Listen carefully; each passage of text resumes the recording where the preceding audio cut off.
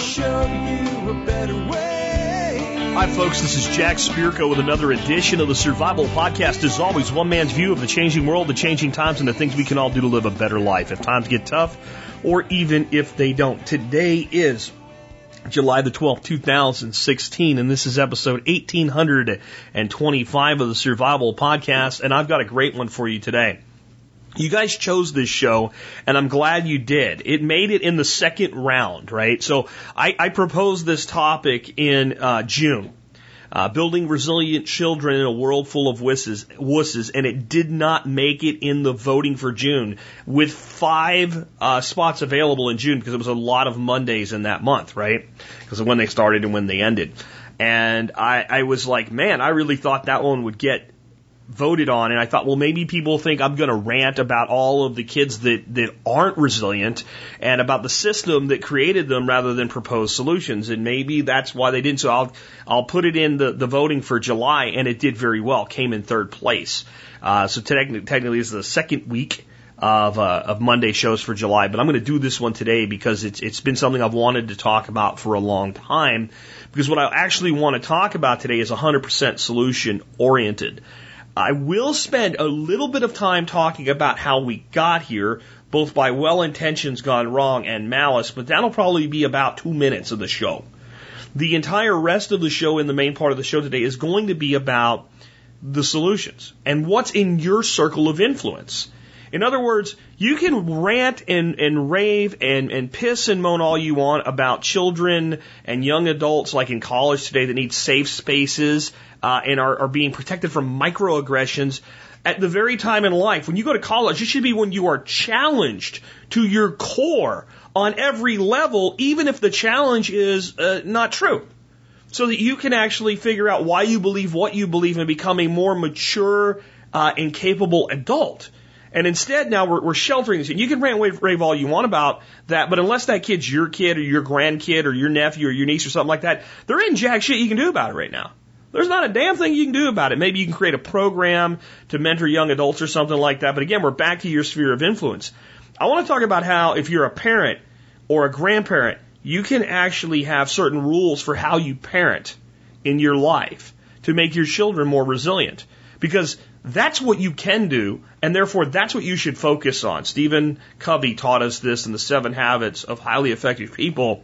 Focus on your circle of influence far ahead of your circle of concern. It definitely concerns me that we have a world full of wusses, and I'm doing what I can in my circle of influence, helping you know how to raise a resilient child into a resilient adult, versus just focusing on all the people that aren't doing that, and all the pieces of the system that are making that harder and harder every day. We can make excuses, or we can make results. We can't do both. We'll talk about all of that and more in just a bit. Before we do, let's go ahead and take care of our 2 sponsors of the day.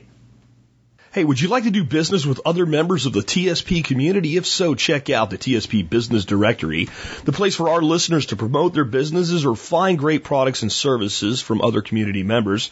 Check there first when you need something, and remember to leave a review when you do business with a member. The directory is all about trust and value for value exchange. Check out tspbiz.com. That's tspbiz.com to learn more. Hey guys, if you're like me, you're always concerned about the reckless economic policies of our nation. One way to ensure your wealth is to keep about 5 to 10% of it in precious metals like silver and gold. And my first choice when I'm buying either is JM Bullion, because I get personalized service, free shipping, and better pricing than the big silver houses all in one place. Check out jmbullion.com to learn more. Next up, let's take a look at the year that was the episode. Today, for the year 1825, I have The Panic of 1825 and 1987. I also have The Search for High-Speed Communication and a quiet end to a 470-year riot. And in other news, baseball is played once a week now. Details are vague, but it's gaining in popularity. Aluminum is produced for the first time. It is derived from aluminum chloride. The U.S. Postal Service creates the Dead Letter Office. Years later, this office will verify that Santa Claus actually exists, Or maybe that was a movie. I'm going to read for you from the segments, The Search for High-Speed Communication. At this point, Samuel Morse is best known for his talent as an artist. He completes his painting of Lafayette this year to take advantage of the interest in Lafayette as he tours across America, remembering the good old days. Morris starts on yet another work when he receives an urgent message from his father. Apparently, Morris's wife is ill. Then he receives another message shortly thereafter. His wife is dead. By the time Morris reaches home, his wife has been buried and a funeral is long over. He's naturally upset and wonders why there isn't a faster way to communicate a quick, simple message over long distance. My take by Alex Shrug. France already had a mechanical semaphore system at the time, but in 1832, Samuel Morse met a man who understood the mysteries of electromagnetism. And by 1838, the first telegraph message was sent using the Morse code system. By 1851, Morse code was accepted standard across Europe, and a survey was begun to explore the feasibility of laying a telegraph line across the Atlantic Ocean. In fact, the War of 1812 may have never happened if the U.S. Congress had realized that the English Parliament was voting to discontinue Shanghaiing American sailors. The U.S. vote to go to war occurred almost simultaneously with Britain's vote to take the U.S. grievance seriously. And this is the dawn of the world shrinking, folks. And it came from a tragedy. This shows us, and I'll be brief with my take on history today, that in the most tragic of things, a man not being at his wife's side when she passed away and taking so long to know that this was coming that he could not even be there to lay her to rest, a system of communication that can prevent war was created. Think about that as we go through today's subject, because I will tell you in advance that one of my rules for raising resilient children is to praise them for their failures in proper context. With that, indeed, let us get into the main topic of today's show. And I do, in spite of what I said about not going on a rant today, want to talk as we get into this raising resilient children, kind of how we got here. This is beyond, everybody wins. This is beyond participation trophies. This is beyond not keeping score in games, because kids are smarter than that. It takes a while to actually beat competition and resiliency out of a child. It doesn't happen immediately. It doesn't happen in those early years when they're 5 and 6 and playing their first basketball or baseball games. Because I remember when my nephew, Andrew, was 5 years old playing his first basketball games, and we would go to his games to watch him play, and they didn't keep score. And I said to his mother, "What the hell? You guys don't keep score?" And she said, "Don't worry about it, the kids do." So I walked down to the bench, and I talked to the kids, and I say, "What's the score?" And they're like, 18-3, we're kicking their butts. Oh, okay, right? But if you do stuff like this long enough, it does begin to devalue trying your best, working hard, succeeding over adversity, all these other things. And the way we got here, honestly, was through two totally different things. One is well-intentioned failure, and the other one is failure on purpose. And what I mean by well-intentioned is, parents started doing things like I've seen pictures of kids doing Easter egg hunts in a parking lot with the little colored plastic eggs just laying on the ground in the open because they wanted all the kids to find some eggs, right? It wasn't like they got around and said, let's make our kids into wusses. Let's make our kids into a bunch of pussies by not hiding eggs. It was like, well, we want them all to have fun and succeed, And there's other ways you can do that and teach teamwork. Like you could hide the eggs and break the kids into teams and give every team a color and have them work together and then say, you guys find the blue eggs, you guys find the orange eggs, and at the end we all split them up amongst the team. That would teach teamwork. That would teach working together. That would teach the stronger helping the weaker, right? But because we didn't think that deeply about something so simple, we lost an opportunity to teach. And there's hundreds of examples like that of well-intentioned gone wrong.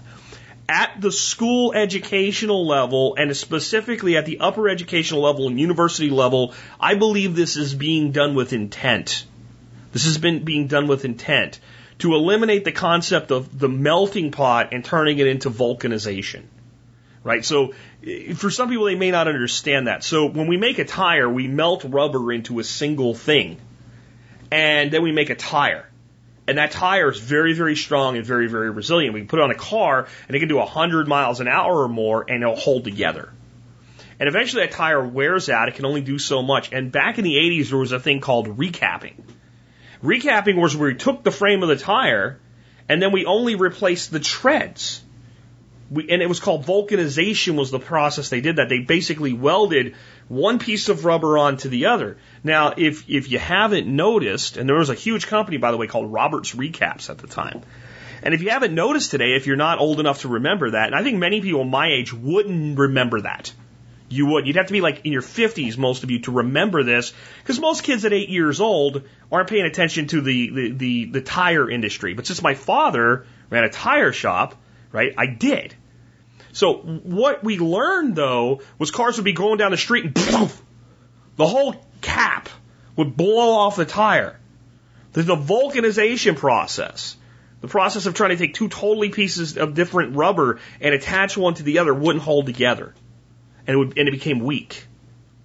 And when we stop creating resiliency and when we create concepts like safe spaces, and you can't acknowledge that someone looks different than you, but you're supposed to respect their differences at the same time. It's offensive to tell somebody that they have nice shoes, as we recently had come out of a major university, and then they say, oh, we didn't do it, it was one person here, who, by the way, won't comment on it. Yeah, no one does anything at a university without somebody else approving it at that level, okay? We know this. I believe this was done to weaken us, because the people in power want us weak, they want us divided, and if we are truly a melting pot, where we all bring our unique customs, our unique views, our things together, we become resilient as a people, not just as individuals. But such a people are difficult to control. Such a group of people are difficult to put a feed bag on and put in a feedlot and treat like cattle. Such people are feral. They run in packs, right? They're not domesticated.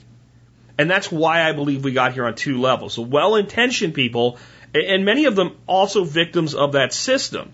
This became institutionalized by the 1980s, heavily in the 1990s. In fact, I'll put it to you this way. If you were born before 1978, there's a good chance that everything I'm saying makes perfect sense to you right now.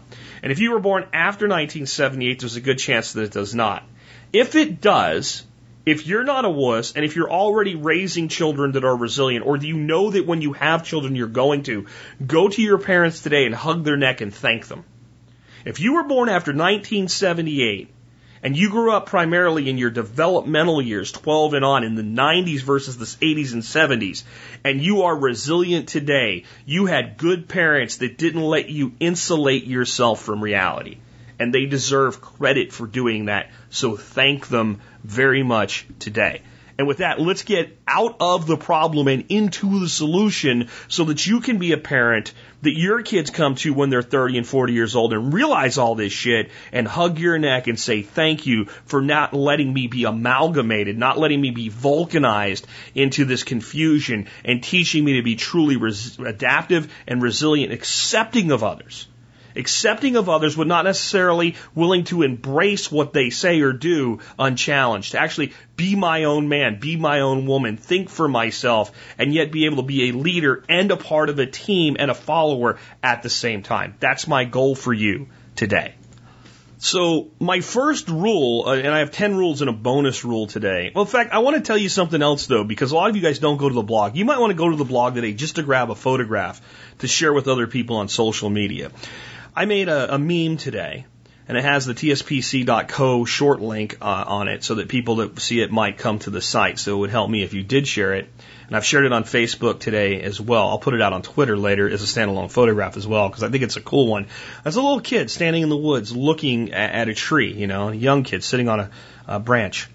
And it says, and this is my quote, "If you want a child who will grow into a resilient adult, let them have adventures. Let them play in the forest. Let them be challenged. Praise them for both succeeding and for failing. Let them skin a knee, get their hands dirty, get tackled, play with, quote, dangerous things, so that they may grow up strong, as we all once did not so long ago."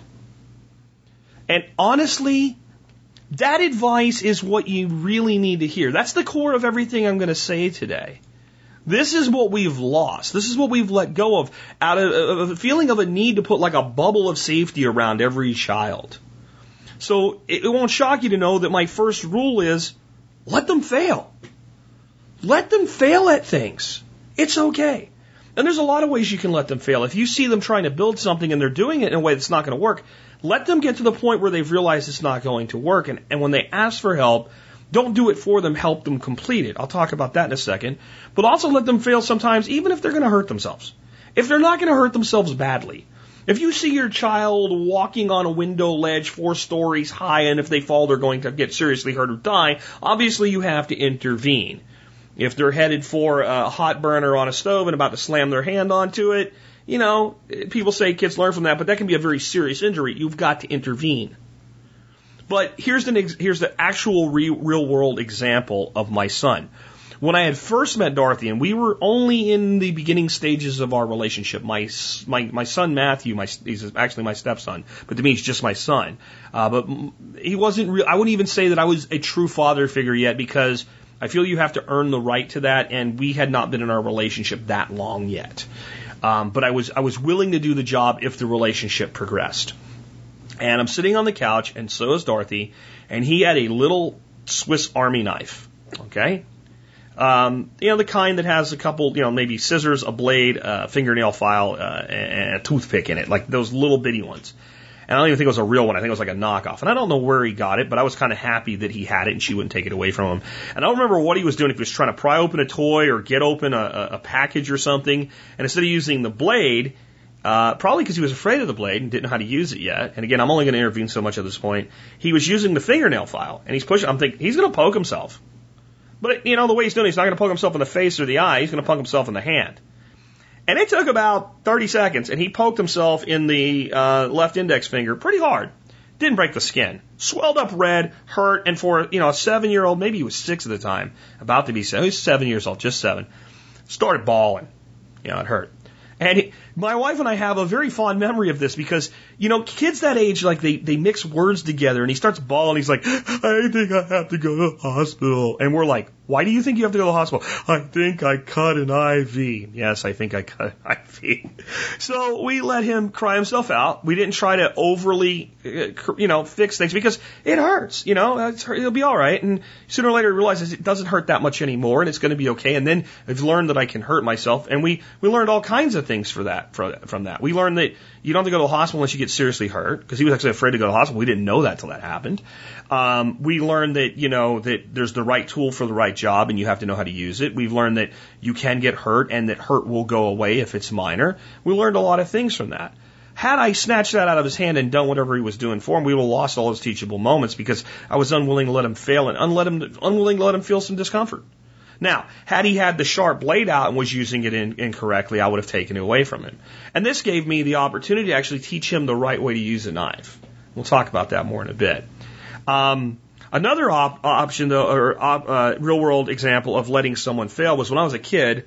I decided I wanted to build lots of things. And my grandparents lived in a place that was a relatively new house, and there were a lot of houses being built in the area, brand new houses. And they had big junk piles where the workers throw all the scrap wood, and you quickly find out as a kid, you can take that stuff and no one cares. You go, hey, mister, and they're like, oh, if it's in that pile like that, you can just have it.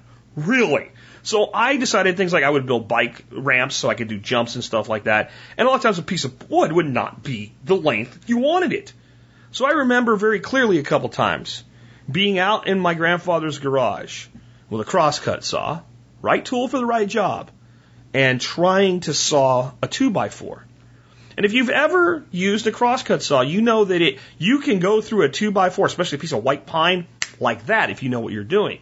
But it takes a certain amount of timing, it takes a certain amount of skill, and if you push too hard, it binds up, and if you do things the wrong way, it binds up, and there's a certain flow, and once you get that flow, and then you maintain that speed, you can just buzz through a 2x4.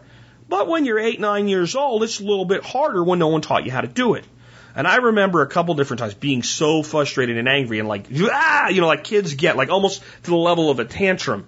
And my grandfather coming out going, what's wrong? And I'd tell him. And he'd say, let me show you how to do one. And he'd cut a piece of wood. But he wouldn't cut the piece of wood that I was trying to cut. And he'd say, now you do it. And he led me through it. And he let me fail over and over and over until I understood what to do. Where if he had cut the piece of wood for me, it would have taken that away. Let your children fail as long as the consequences aren't dire. The next one is challenge them. The next rule is challenge your children. Give them a goal beyond what they can do right now. Now, this also will allow them to fail. But sometimes they'll actually succeed where you thought they were going to fail. When your kid says, I ran 3 laps today, tell them, I bet you can't do 4 tomorrow. Right? That's not poo-pooing their accomplishment. That's challenging them. When they start, learning to play basketball and they're a little bit down on themselves because they only made 3 baskets out of like 20 shots, tell them, I bet you can't get to 5 out of 20 in the next week. Give it a shot, see if you can do it. And maybe offer them rewards at times, and other times let the accomplishment be its own reward. Don't always lose to a kid when you play a game with them. Let them learn how to win graciously and lose graciously. We're not all going to win all the time in life. This is part of one of the reasons I love putting kids in martial arts. Because you know what? When you put kids in martial arts and they have to spar with the other child, the other kid's not going to let them win. Now, if they're maybe more advanced and they're mature, they might go a little bit easier on them, but they're still not going to let them win. See, only we do stupid shit like that. You put 2 kids together, let them play a game, and they both try to win. And then we sit down and play a game with a kid and we throw the game. Now, I do think there's a place when you're teaching anybody a game for the first time to go easy and actually instruct them in how to win. And therefore you're letting them win by teaching them to win. But once they understand the game, you should bring your level up so that it's a challenge. Now, if you pride yourself on bashing the brains in of an 8-year-old at chess and you're good at chess and they're just learning, you have a problem. Right? And if you are a good chess player, for instance, and you're teaching an 8-year-old who you can get interested in chess, there is a place for holding back a little bit, but you don't just throw the game. You challenge them. You challenge them. When they say they can't walk any further and they want you to carry them, make them walk another 10 to 15 feet without whining and then carry them. If they actually warrant being carried. Teach them that when they've gotten to the point that they don't think they can go further, that they can go a little further. And if you're always making them go a little further, then over time they go a lot further. Challenge your kids. And then another rule that I have is give them a system. Give them a system and teach them to, quote, work it, end quote. Here's what I mean by that. We all have a system that we have to be part of whether we like it or not, especially in the United States of America. It's called the income tax system. Now, there's some of us that don't know how to work that system. We go to work, we have no side businesses, we have no creative investments, we have no creative deductions, we don't understand the system, we just go to work, they take it out of our check, we fill out the simple short form at the end of the year, and we get our refund, okay? It's not a refund, it's a return. You understand that? First of all, right? Just a lesson for the adults here. It's not a refund. It's not getting money back on something that you paid for. That would be a refund, right? It's getting your own money back that they stole from you, right? But if you learn to work that system, then they get less of your money, you keep more of it, and you have more power. All right? Now, how do you get to the point where you think that way? Well, the best way is to be a child who's given the opportunity to work another system. Now, you choose your own system, but I'm going to give you an example of a system that I set up when my son was 8 years old and instructed him through a manual, and I sure wish I could find it because a lot of you have asked for it. I have no idea what happened to it. But I wrote a manual for him that basically instructed him, here's the rules of the system, and here's how you can work it to your advantage. What this was his allowance. We agreed that until such time as he failed his obligations in this manual, miserably, that he would get paid his allowance in his age every month, right? This was heavily weighted toward his advantage, by the way, when I give you the whole picture here. So 8 years old, $8 a week. But the way that worked out was he had a dog, for instance, and this week he might have the job of washing the dog, and he might get paid $2 to wash the dog. Well, the dog has to get washed, or maybe the trash has to go out one day, and that might be $1. We'd have a whole list every week of the things he had to do. Most of them are recurring things, and occasionally we had like a floating time where we could say, oh, you got to do this week, and pays this. So if he didn't wash his dog, Well, I washed his dog and he had to pay me $2. Now let me explain how this works. This does not mean $8 minus 2 is 6. This means $8. You don't get paid the 2, so it's 6. You owe me 2, now you're at 4. And it was very, very possible that he would end the week and owe us money and have nothing coming. Seems tough. Here's where it gets better. We had a bonus structure. Get everything done. Miss not a single job for a month and get a $5 bonus. Kind of cool, huh? Any amount of money that you're willing to put into basically a 401k, and we even called it that, but we called it like a kid's 401k, which was just basically a jar that we oversaw as the bank to keep your money in, we will match up to $5 a month. Oh, think about that. So what that meant is he could get all his jobs done by any way. And if he had hired a friend to do it, that would have been fine with me. I would have been like, wow. He never snapped to that, but whatever he could do. I do think he suckered a couple friends into helping him, pick up dog turds and stuff so they could go play video games on occasion. That was good.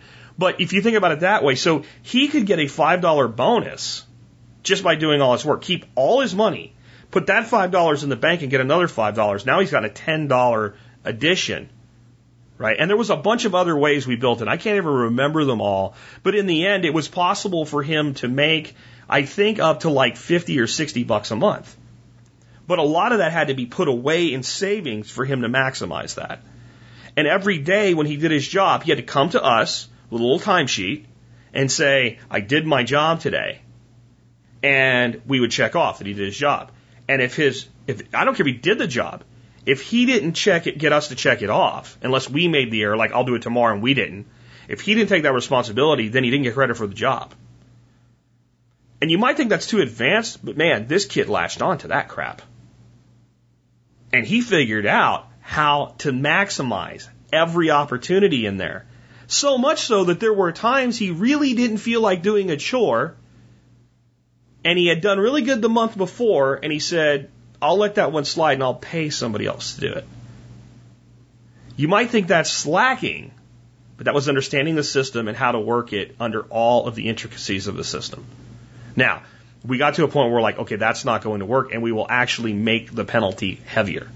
For instance, as he got to about 12 years of age, we stopped going with floaters. No floaters.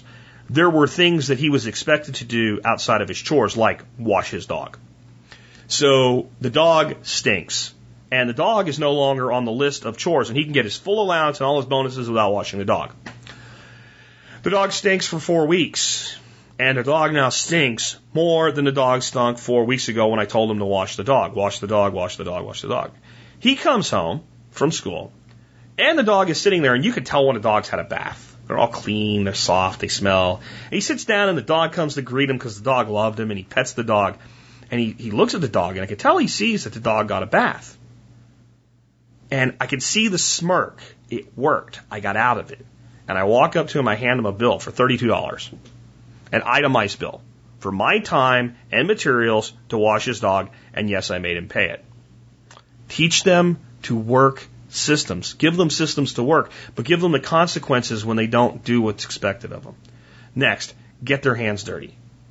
Get their hands dirty. Get them out of the house and get their hands in the dirt. It doesn't have to be gardening.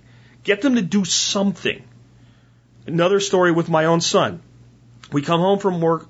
We come home from like being out one day. It was a week that I didn't have to travel. This is back when I traveled all the time. And we had this huge pile of bricks that were left over from the house that they had built when they built our house that we had in Pennsylvania.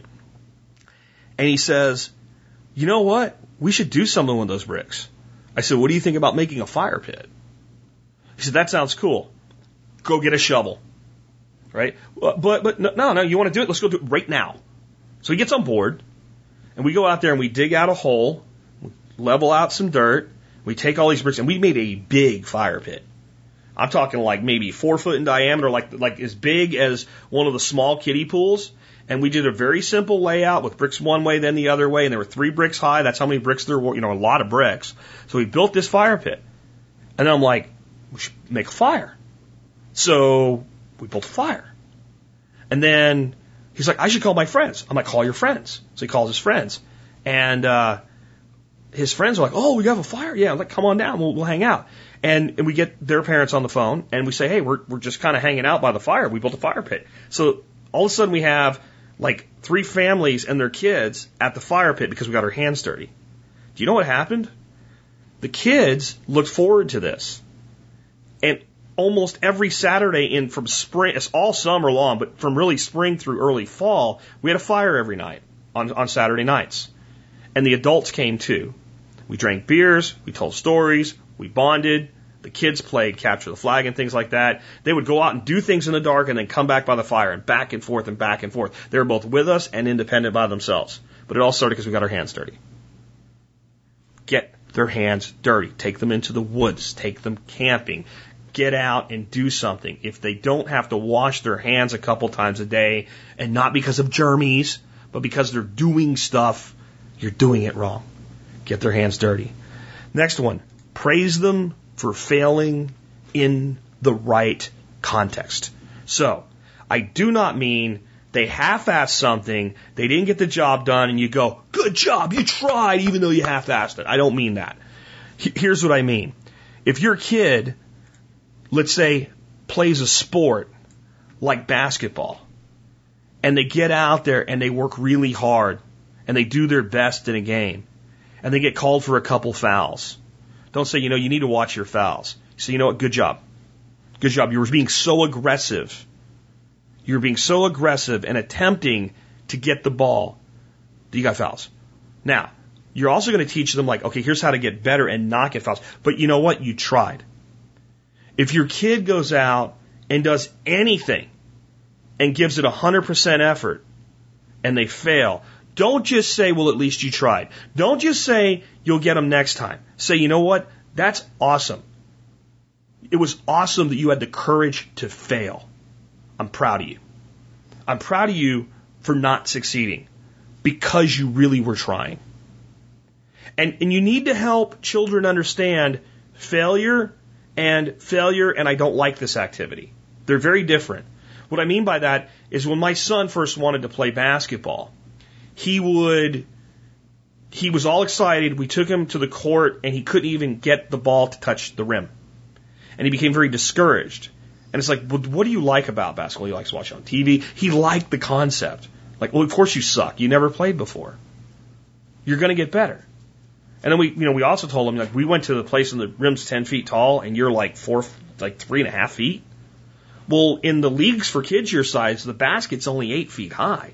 You think you could hit that? Yeah, I could hit that. Well, then let's learn to dribble and let's play and let's get you in a league so you can go learn. Like, we praised failure because you tried really hard. Now, if he didn't try really hard, we would have praised the failure. But the other thing was, if I had had an honest conversation with him and I just don't like basketball, not I don't like it because I didn't do well, but I really don't like this. Well, I'm not going to force an 8-year-old, a 6-year-old, a 7-year-old into an activity they don't like. How long do they get to be a kid? I don't think you as an adult, other than the things you have to do to provide for your family, should spend your time doing shit you hate. Why the hell would I make a kid waste their childhood doing it then? So we have to delineate between failure because we haven't gained the skill yet and we still have an affinity for it, what we're trying to accomplish, and failure and I don't like it, or success and I don't like it. This is where parents really, really screw up. I know parents with kids that are good at an activity, a sport, or let's say chess, or a language, or whatever it is. They have certain aptitudes that they're gifted in pursuing, but the parent likes it more than the child. If your kids don't like something, let them do something else. Now, caveat. Let's say I have a kid that's good at baseball. He doesn't really want to play baseball anymore for whatever reason. Instead of playing baseball, he wants to sit on his ass and play video games. You're playing baseball. Now, what I will say to that kid is, you give me another reasonable activity that will occupy your time for about the same amount of time that you wish to pursue, whether it's basketball or learning to do engineering, young kid engineering project. Oh, I don't care what. As long as it's a legitimate thing, then you can replace baseball with that, but you're going to have something in your life beyond going to school, coming home, and sitting in front of a TV and playing video games. right? I will let the child choose their activity. For my son, it was basketball. It was always basketball. And I let it be just basketball because there was something. But I believe our children should have something they're pursuing that challenges them. And we need to praise them for failing in the right context when they're trying as hard as possible. I think we also need to, and this is like so important, as a guy that employed a lot of people in my life, I'm telling you, your children need this. You need to encourage what I call next step thinking. So when they get to the end of something, don't tell them what to do next. Ask them what they think they should do next. When they're right, say, that's awesome. How are we going to get that done? And if they say, I don't know, say, well, let's just think about it. And this is something I said to my son so many times. And I'm sure he was tired of hearing it, but I hear him using it today with his own son. There is no wrong answer. I'm asking you for your opinion. Okay? Now, if your opinion is something that's a really, really bad idea that could get somebody hurt or something, then I'm going to tell you. Or if it's going to ruin something you've worked very hard on because it's a bad next step, I'll say, you know what, here's what's going to happen if you do that. If my opinion is it's wrong, but it's harmless, well, let's try that and see what happens. Because one, you might be surprised and you might be outsmarted by an 8-year-old, and that's awesome. You have a gifted kid, or you're not so gifted yourself. I don't know which one, right? Okay? But the other thing is, if they fail, then you have an opportunity to praise their failure and say, that didn't work. What should we do now? If you do that, you create next step thinking. So that when they're on step 1, they're already trying to figure out what step 2 is. And then you don't have a kid that becomes an employee of somebody like me that's given a job, that's told to accomplish a goal, gets to a stopping point, can't figure out what to do next about it, and doesn't pick up another activity and gets their ass fired in their first week. Because that's what happened when you worked for me. If you couldn't self-direct, if you couldn't think of what to do next, you don't end up with a kid that decides he wants to make chicken soup, looks up a recipe on the internet, sees this great recipe, finds that we have everything in the house to make the chicken soup, but we don't have parsley, and then doesn't even try to make the soup because I can't do it because I don't have parsley. And you might think that's a minor thing, but the person that won't make a recipe because they don't have one ingredient that isn't absolutely critical. In other words, you can't make chicken soup without chicken. But you could make vegetable soup. You could make beef soup. You could make pork soup. I know you haven't heard of a lot of pork soups, but they do exist. You can make fish soup. You can still make a soup. But you can't make chicken soup without chicken. But you can damn sure make chicken soup without parsley. You could figure out other herbs. You might find out, hey, you know what? An Italian seasoning would work good in there. Let me try that. You have to encourage next step thinking. The person that can't adapt a recipe for chicken soup cannot adapt to today's job market, period, the end infinity.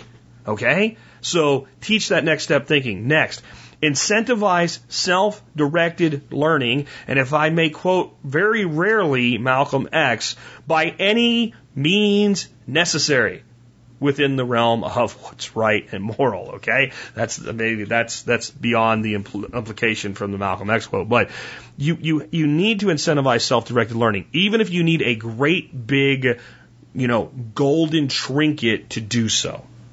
So what I mean by that is give your children projects to learn about something, but don't tell them what to learn about within reason. In other words, if they come up with something completely ridiculous, which I don't think many kids will, go along with it. You just say, what do you want to know more about? And then say, I'll tell you what. If you go out and come back to me and teach me 4 things I don't know about that, then Friday we'll go play putt-putt. Or I'll give you $5. Or I'll do one of your chores for you this week. Or, you know what? I'll kick $5 into the money you're saving up to buy that thing. Or whatever. Right? I'll put you in charge Friday night over where we're going to go when we go out. Little things. Right? If you generally maybe once or twice a month go out to eat, and parents usually say, you know what, kid, I'm buying, you're going to go where we say. You can say if you complete this project, this self-directed learning project, teach yourself enough to come teach me about it. Then next Friday, you pick where we go to eat. A little competition never hurts either. Brother and sister both old enough to participate in this. Whichever one of you teaches me the most about your chosen subject gets to pick next week. Right? These are ways to encourage natural behaviors that we've had beaten out of our children. And here's why you have to encourage these natural behaviors. Schools used to encourage self-directed learning. They now actually discourage self-directed learning. They now actually encourage controlled learning. So you have to counter this. And that's why you have to use some bait once in a while.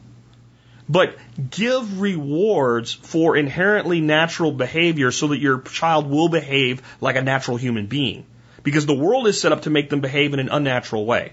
And what I mean by that is I bet most of you listen to the show, among other things, to learn something because you want to learn. Today you're listening to the show because you want to learn about psychology. Even if you don't have kids, you're learning about a lot about psychology today. A lifetime of my experience, not just as a parent and a step parent, which I believe being a step parent is actually far more challenging in many ways than being a birth parent, because you have to earn the title mom or dad. It's not just assigned to you. Especially when you meet that child when they're old enough to know, this is not my birth father, this is not my birth mother. When that child turns around to you one day and just refers to you as dad, you have done something right. It is not easy. But also, sales and marketing are largely psychologically based. And understanding how people think. Okay? So I am helping you learn that today. I bet you when you want to know something today, the first thing you do is go to Google and look it up. And yet we have kids that are glued to a smartphone, glued to Facebook, glued to Twitter, and they come to you and go, how do you spell? Type it in freaking Google. It'll tell you you're wrong and tell you the right way to spell it. Well, I try, and then you get kids, I tried that and I'm so wrong, even Google doesn't know. Keep trying until you figure it out. Right? They don't do this It is so natural. That's why you do it. What do you do pre-internet? Let's think about this. Most of you guys are old enough to be have been around when there wasn't an internet. Those of you who are younger and don't know a world without Google and Yahoo and Bing and all that other crap, you'll have to take my word for what I'm about to tell you. But most of us that grew up in the 80s and early 90s, before we all had AOL and then real internet, would be sitting around and going, I want to learn fill in the blank. And we would go to a bookstore or we'd go to a regular store and look for a book or a magazine, and we would learn about it by reading about it. No one made us go. And I bet today no one, you're sitting there going, gee, I'd like to know more about, I don't know, hunting with bow and arrow. No one puts a gun to your head and says, well, since you want to know more about that, you better get your ass on Google and start watching some YouTube videos. No one says, you know what, if you do a really good job, you'll get an A. You just naturally do this, right? It'll be on your permanent record and get you into college. No one does it. You just want to know. Kids naturally want to know. Encourage self-directed learning. And then another one, I talked about fire already. Teach them to safely use dangerous things.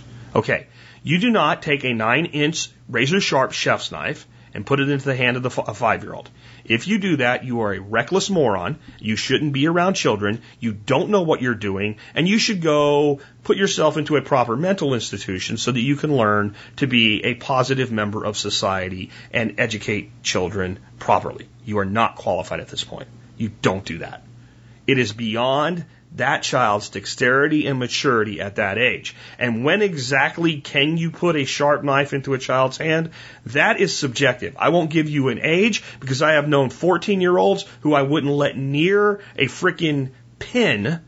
And I have known 14-year-olds who I would gladly take to the woods with me, put a gun in their hand and have them hunt at my side. So it varies. But we should all be able to say 5-year-old 9-inch chef's knife is not going to happen. Right? So we have to temper everything I'm about to say with the obvious. But the obvious is no longer obvious, so I'll point it out. But what I mean is, when I first started teaching my son firearm safety, he was about 8.5 years old. Dorothy and I had been together for, about a year and a half-ish. And I went out as soon as Dorothy said it was okay. Right? Because I'm still in that mode where you're still, we weren't married yet. We really kind of knew at that point we're probably going to spend the rest of our lives together, but we hadn't really said it yet. And, I'm still earning the right to be a father. And she said, well, I'd be okay if you had a BB gun as long as, and no one ever lets him use it alone, whatever. man, I had a Daisy 105 PAL in that kid's hands, and boy, that's a great first BB gun. I know Red Ryder, everybody, but little kids it's a bit long of a gun. The 105 PAL for those little kids, that is the great first BB gun. We sat down and we learned everything about gun safety as though that was a 3006, as that it was a semi-automatic 3006 with a hair trigger. When we went out with it, I would look for a fence to teach him how to cross a fence with a gun, alone and with me. I told him, you know what, Matt, if somebody got shot with this, it probably wouldn't kill him, but there's a 1 in a million chance that a perfect thing in the perfect place could actually seriously injure or even kill somebody. But it would definitely hurt somebody. It could put an eye out. It could make them bleed, you know.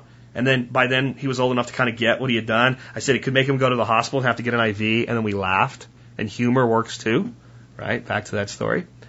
But we treated that gun as though it was extremely dangerous, even though it was only just dangerous. And that meant by the time that he was 11 and 12 years old and I took him to an actual firearms range and had him shooting a .22 and .410 shotgun, that I was comfortable with him and he was comfortable with me as his teacher. Because I taught him to safely use dangerous things. Guns are dangerous. Knives are dangerous. Fire is dangerous. And you know what you learn when you learn to safely use something that's dangerous? It's a word that we desperately need in our society today, and we are sorely lacking: responsibility. You only learn responsibility when you're trusted with something that can be dangerous. It's actually the only way to truly learn the actual burden of responsibility.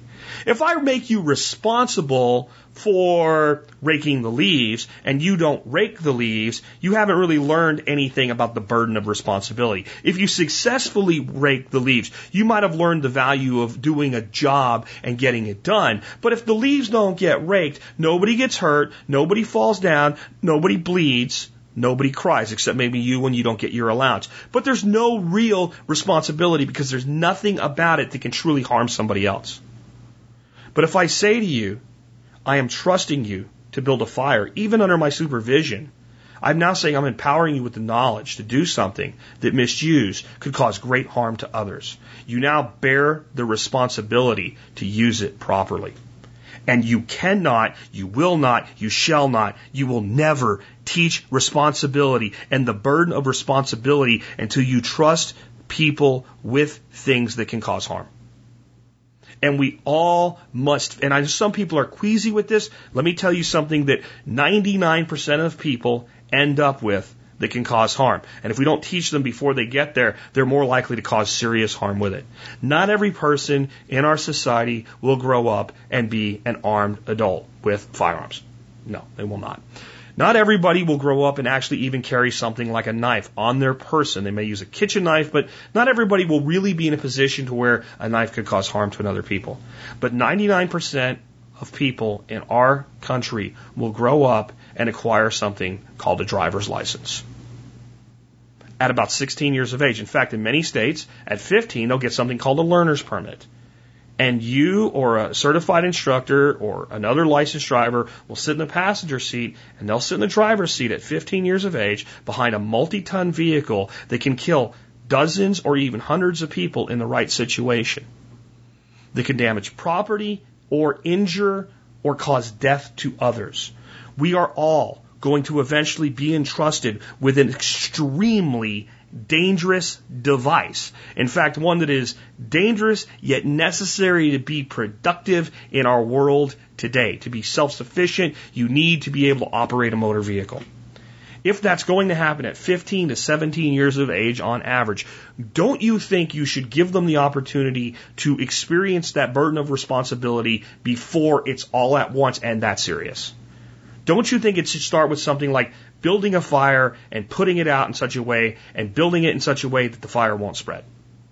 Don't you think it should start with, we're going to make soup today, and you are going to cut the carrots, and if you don't do it right, you are going to cut yourself, you are going to bleed, you are going to have to go to the emergency room, they're going to put a needle in your finger, right? Maybe don't be that blunt about it because you don't want to scare them, but teach them and drip that in as you're teaching them. Show them how to do it before you let them do it. Let them cut something that's easy to cut with a knife that's not going to cut them. first, and then gradually phase them into it. Get a BB gun and teach them how to use the BB gun in such a way, and trust that they'll listen and trust that they'll learn with proper supervision, and migrate them into more serious, dangerous things. But do dangerous things with your children safely. And you will teach them responsibility. And I'll say it one more time. You cannot, will not, shall not, will never teach the burden of responsibility unless you give a person the opportunity to use something that, if misused, can be dangerous. Otherwise, there is no responsibility. There's no true responsibility, because there's no burden that someone else may be harmed or you yourself may be harmed if you do not act with responsibility. And the next rule goes right in line with that. Put them in charge at times. Remember I said, okay, if you do this thing or the self-directed learning project or whatever it is you want to set next Friday when we go out to eat, you're in charge. Well, maybe sometimes you should just say, you know what? Next week, we're going out to eat and we're going to go watch a movie. You get to pick both if you want to. And most kids are like, whoa, that's great. I get to pick both. But you might also give them a burden of responsibility in that leadership role. You do things all the time you would prefer not to do for your children. There's a point as they reach a certain level of maturity, not 5 again, right? But where you start to hand that off. And you might say, but you know what, son?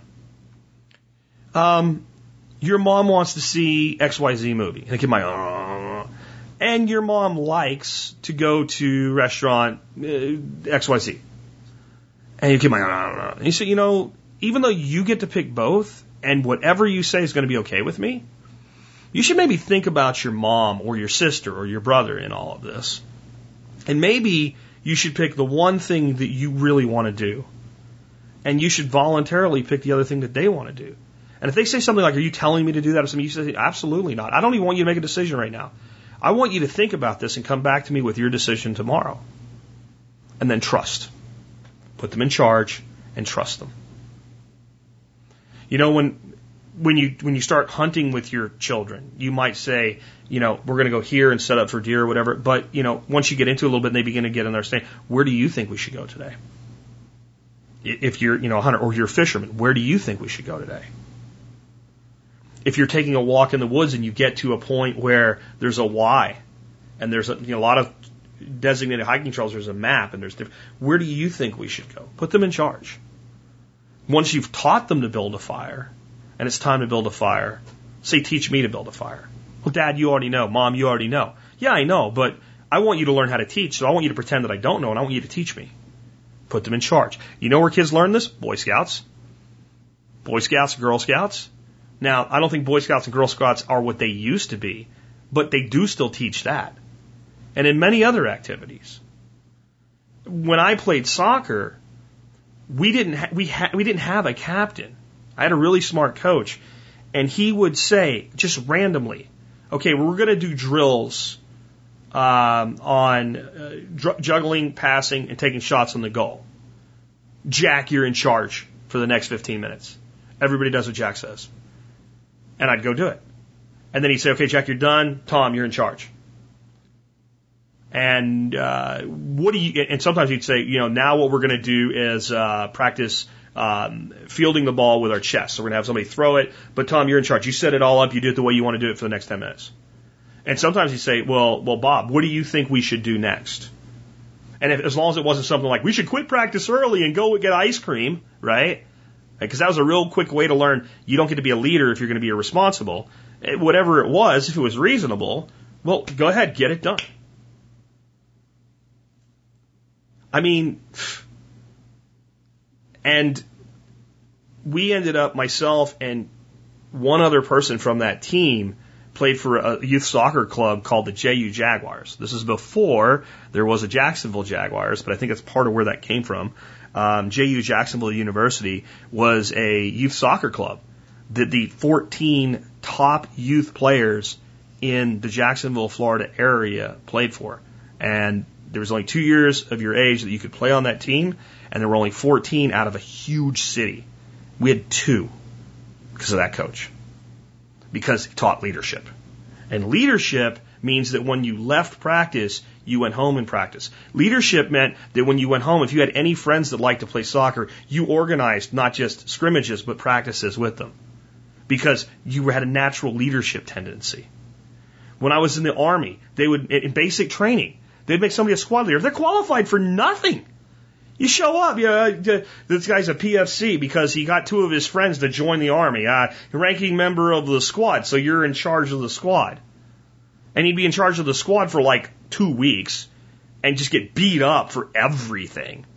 And then the drill sergeant would walk in and go, you know what, you did a good job even though you're a piece of crap, right? I'm not saying to teach your kids this way, right? Because this is a different level.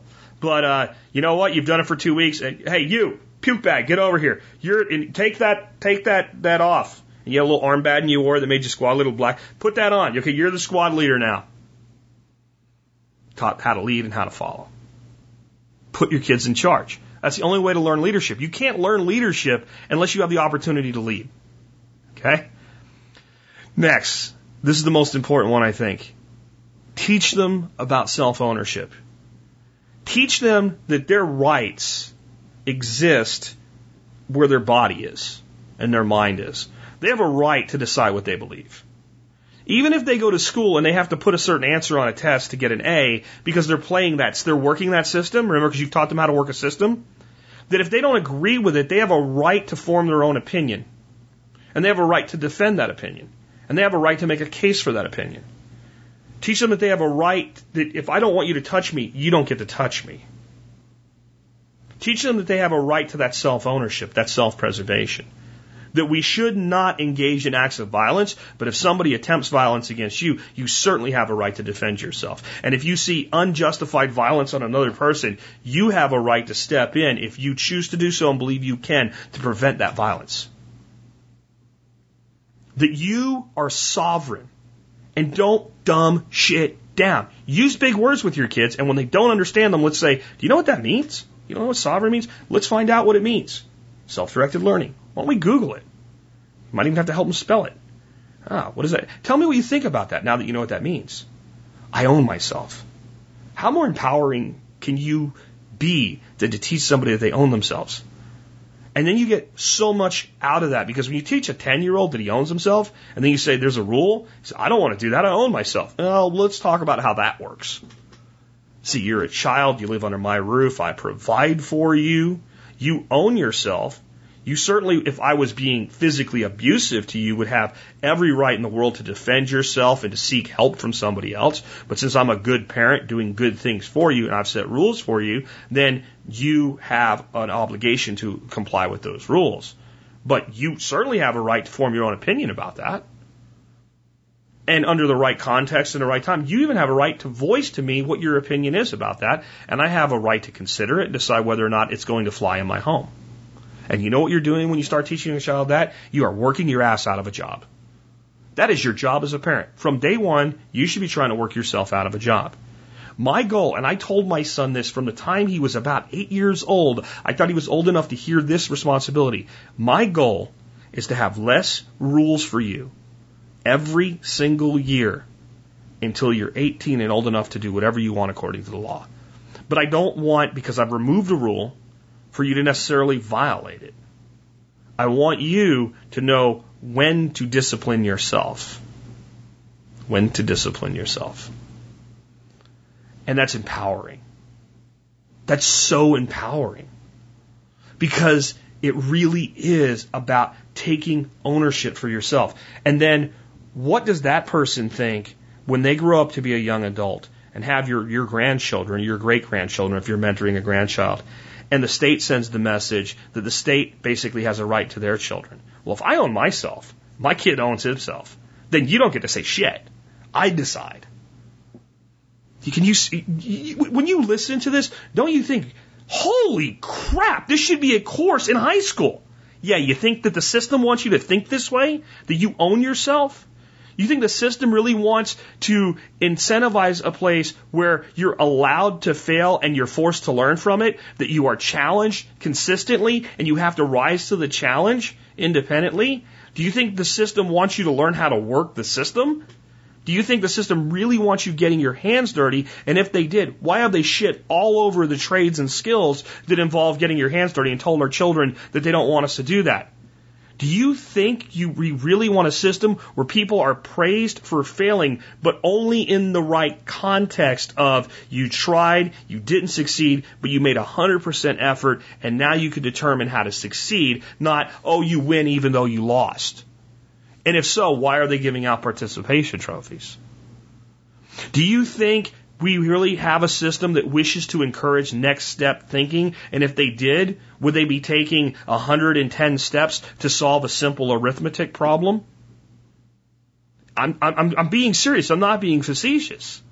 Do you think they really want self-directed learning? And if so, why have they so formalized not only learning, but the means by which we test that learning?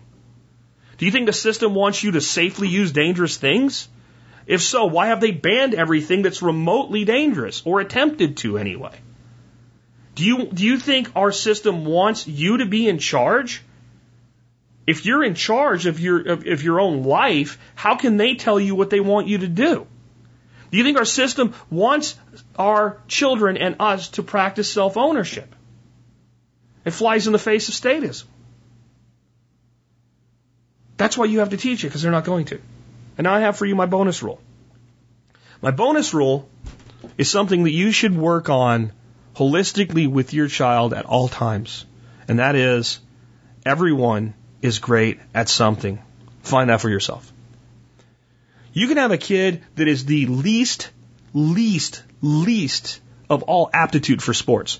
And no matter how hard they try, no matter how many laps they run, no matter how many times they bounce a basketball, no matter how many times they try to throw a baseball or hit a baseball, they just aren't good at it. But they're good at something. That child might have the aptitude to be the next great chess player or an incredible fisherman.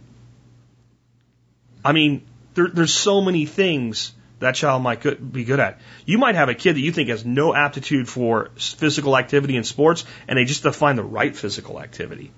Some people aren't fast as runners, so that takes a lot of sports out. But there's a lot of sports that don't require you to be fast. They require you to be quick. I don't mean necessarily running, but quick with hand-eye coordination. And maybe they're actually good at that. You know, I mean, you never know what a person's going to be great at. But I defy you, unless you find someone who is truly incapacitated. They can't talk, they can't walk, they can't speak. They're truly like Tommy from the movie, Pinball Wizard. And even he was good at pinball. I know that's a stretch, but unless you're, what I'm thinking, the movie, or not the movie, the video, right? From Metallica. Where the guy's just laying in the bed and can't move. And unless you're there, there's something you can do, and there's something you're brilliant at. And this is what we've done. We've started this message to our children to try to create self-esteem, that you're wonderful and you're super and everything you do is great. And you know what? That's why we have record numbers of teenage children and young adults murdering themselves.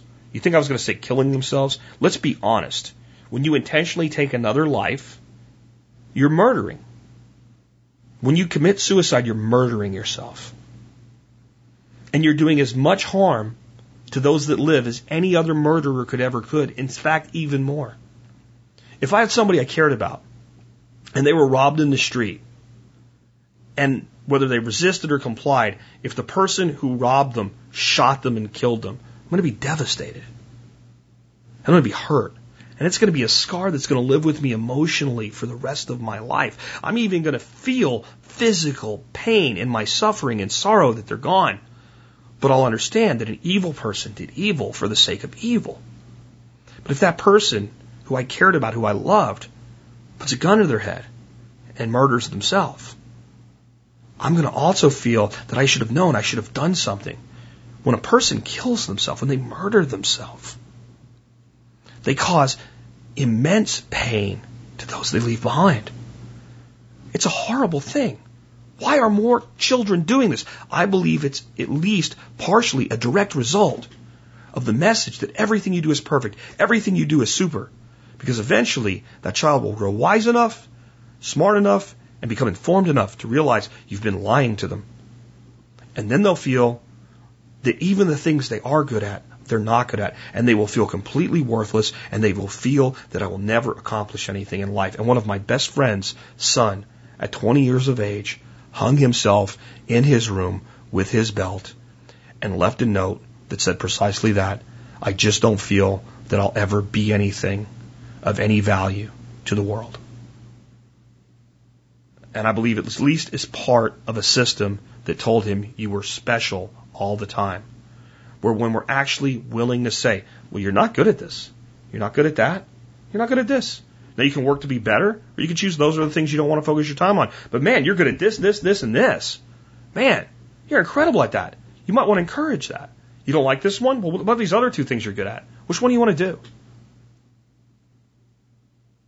Now, you put that in a young person. And then they become resilient because they know, oh, I suck at this. There's things I suck at, right? I can't draw worth a crap.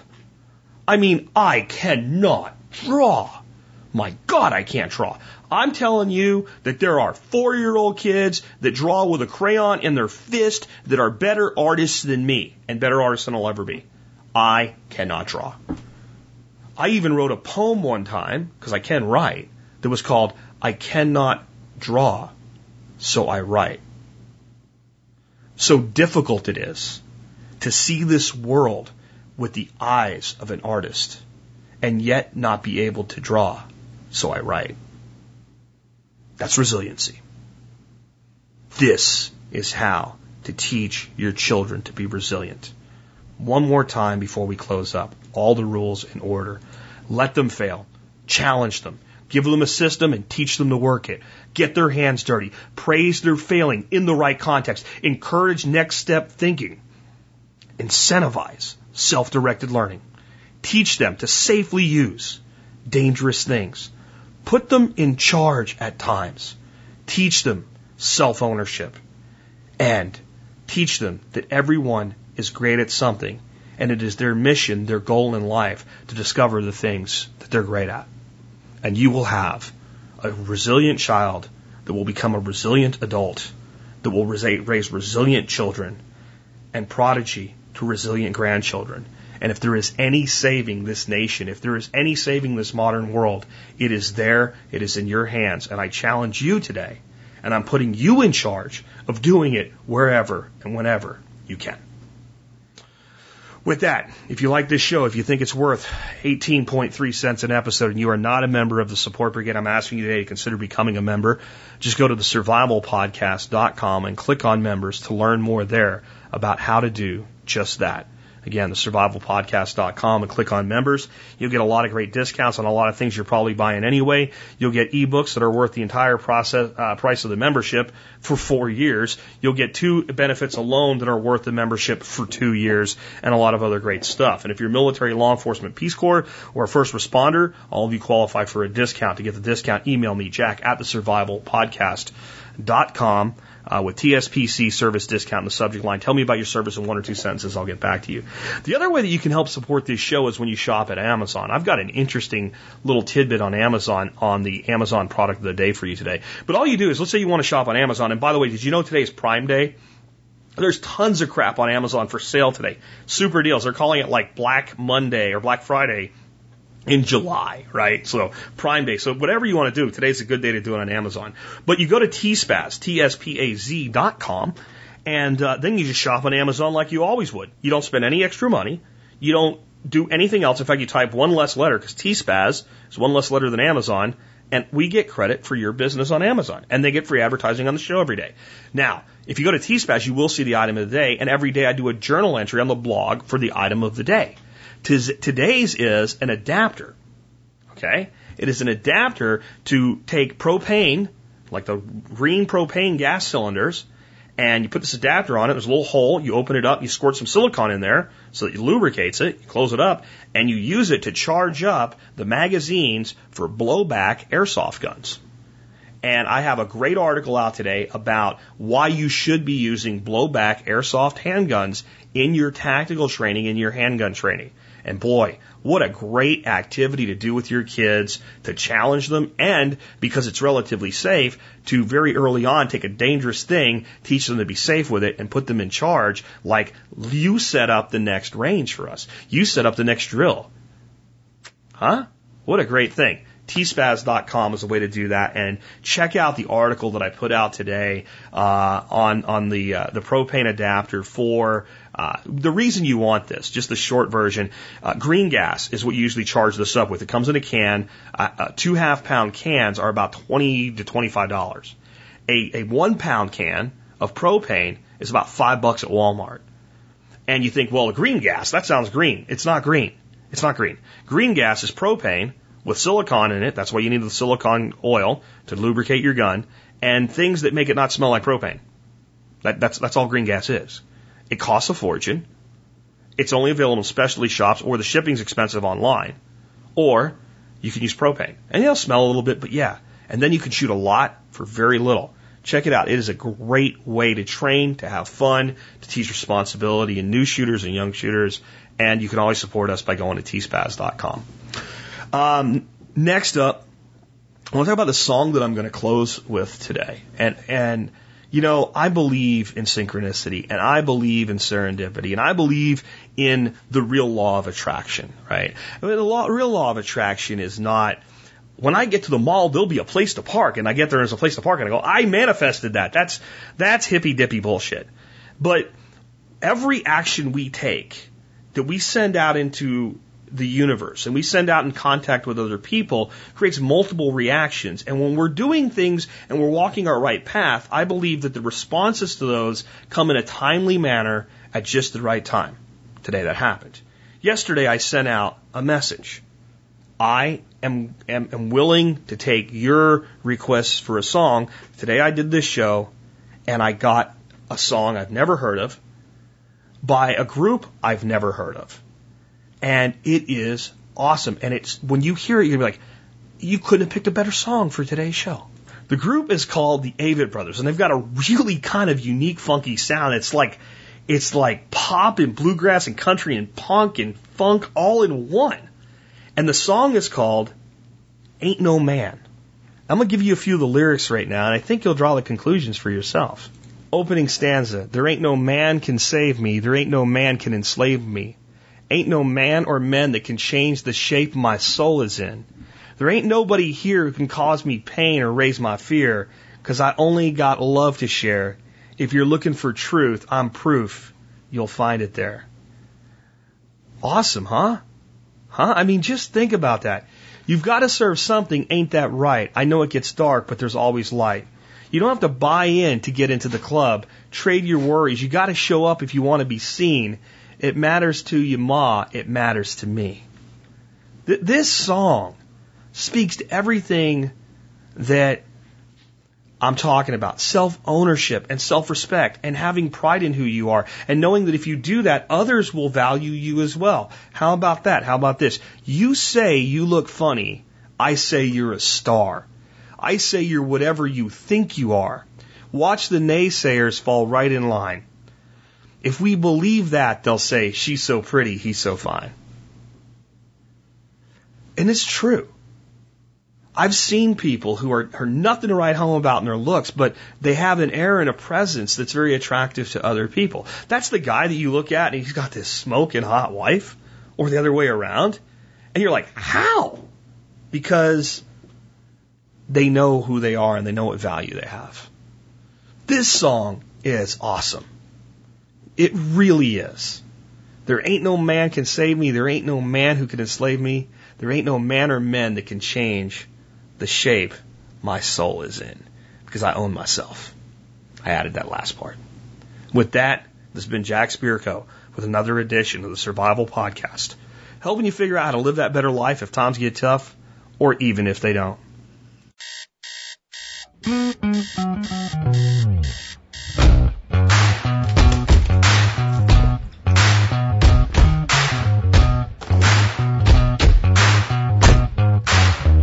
There ain't no man can save me. There ain't no man can enslave me. Ain't no man or man that can change the shape my soul is in.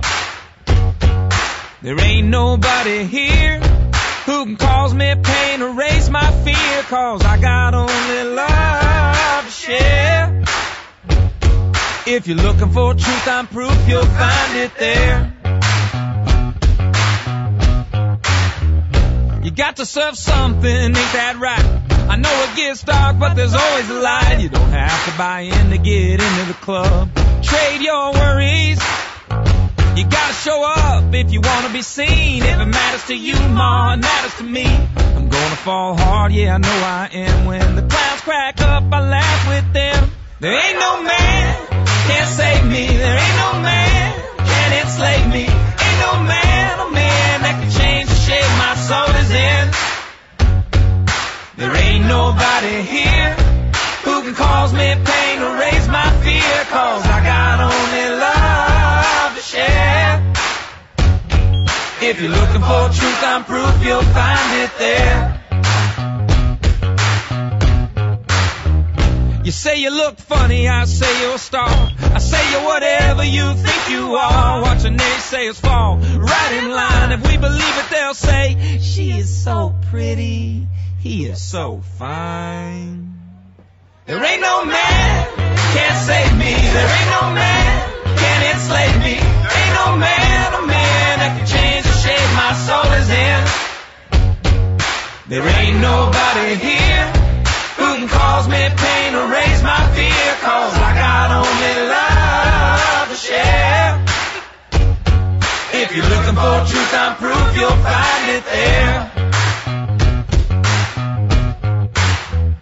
You got to go somewhere, ain't that true? Not a whole lot of time for me or you. Got a whole lot of reasons to be mad, let's not pick one. I live in a room at the top of the stairs, got my windows wide open and nobody cares. And I got no choice but to get right up when the sun comes through. Ain't no man can save me. There ain't no man can enslave me. There ain't no man, a man that can change the shape my soul is in. There ain't nobody here who can cause me pain, erase my fear, 'cause I got only love to share. If you're looking for truth, I'm proof, you'll find it there. If you're looking for truth, I'm proof, you'll find it there. If you're looking for truth, I'm proof, you'll find